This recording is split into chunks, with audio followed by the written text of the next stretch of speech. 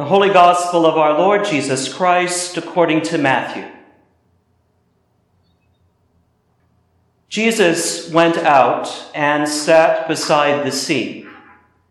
Such great crowds gathered around him that he got into a boat and sat there while the whole crowd stood on the beach. And he told them many things in parables, saying, "Listen, a sower went out to sow.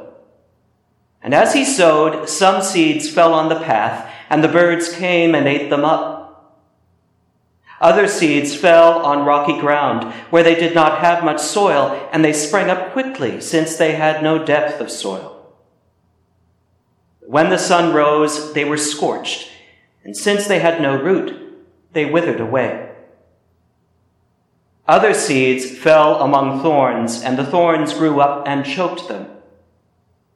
Other seeds fell on good soil and brought forth grain, some 100-fold, some 60, some 30. Let anyone with ears listen."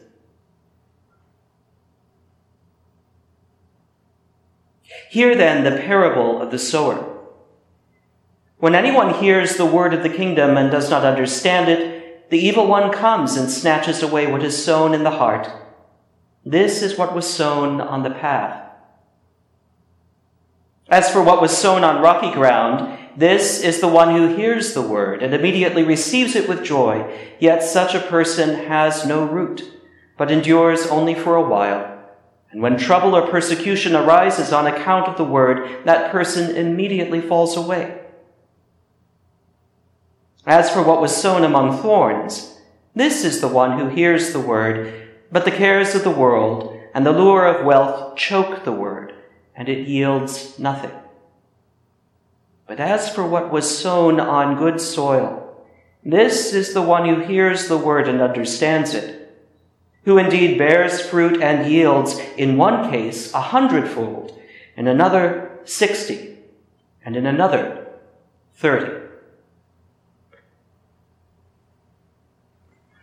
The Gospel of the Lord.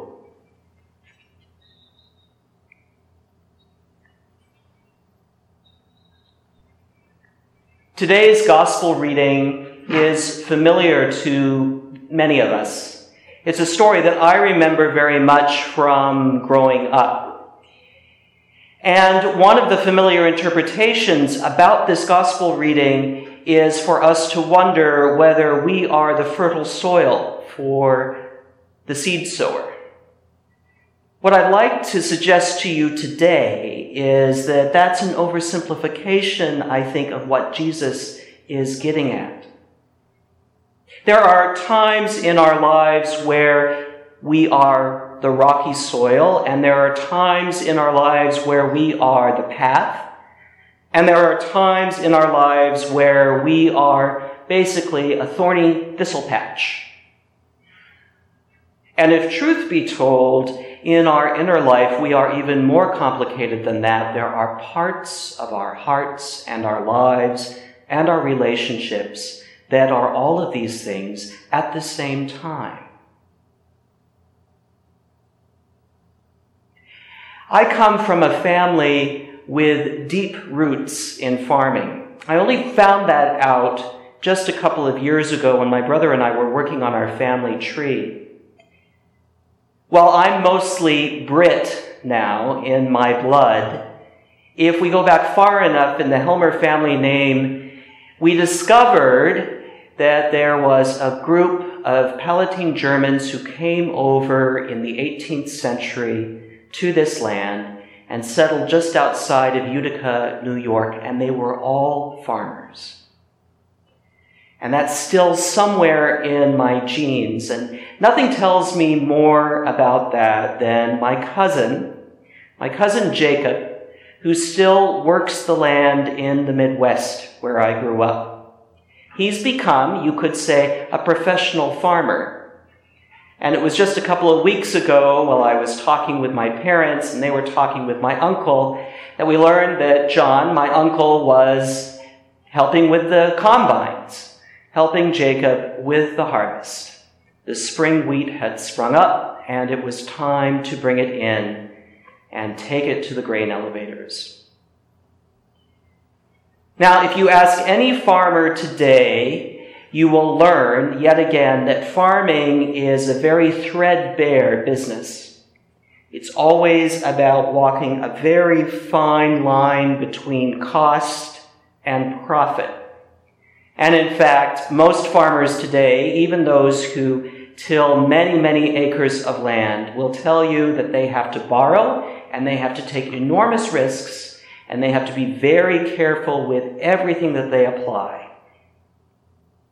Even today, with all the science that's involved that calculates the seeds and the yields and the pesticides and the soil quality and the moisture, the farmers are still vulnerable to how much rain falls, when the snows come, when the frost lands, and whether or not a storm comes through at the last minute that takes out the whole thing. In that very narrow way, even with all the technology and the machinery that's used today in big agriculture, the risks and the life are still very similar to what they were in the first century when Jesus offered this parable.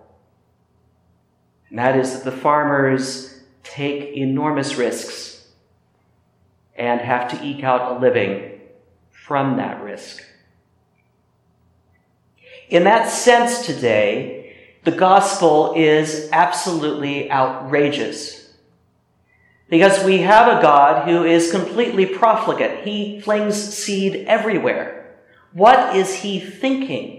He's just throwing away his money. He's not even bothering to carefully till a row. He's not even breaking out his hoe to make sure that the seeds are uniform in the soil. And even more outrageous is that Jesus says he's getting yield that is 100-fold and 60-fold and 30-fold. One of our members this week in Bible study reminded us that a farmer, when he or she sits down and calculates what a good yield will be, they're normally thinking 3-fold or 4-fold would be a great yield. So what Jesus is depicting is a God who is absolutely profligate when it comes to sowing the seed of the word. Reckless, almost. And yet the yields are extraordinary.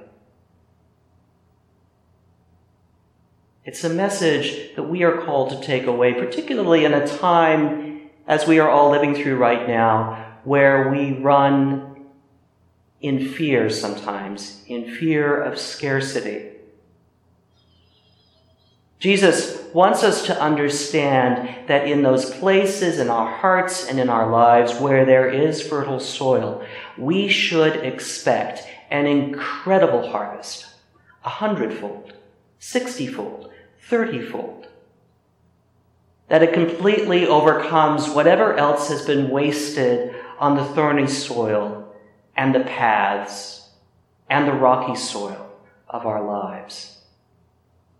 That, in fact, is the good news, is it not?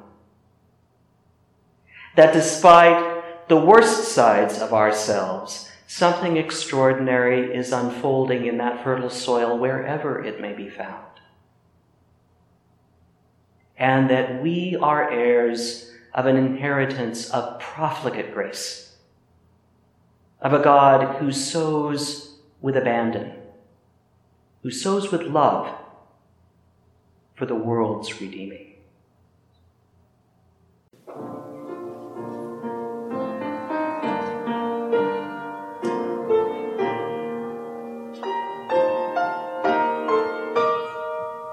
Thank you for listening to this sermon podcast from the Episcopal Church of Our Savior, Mill Valley, California.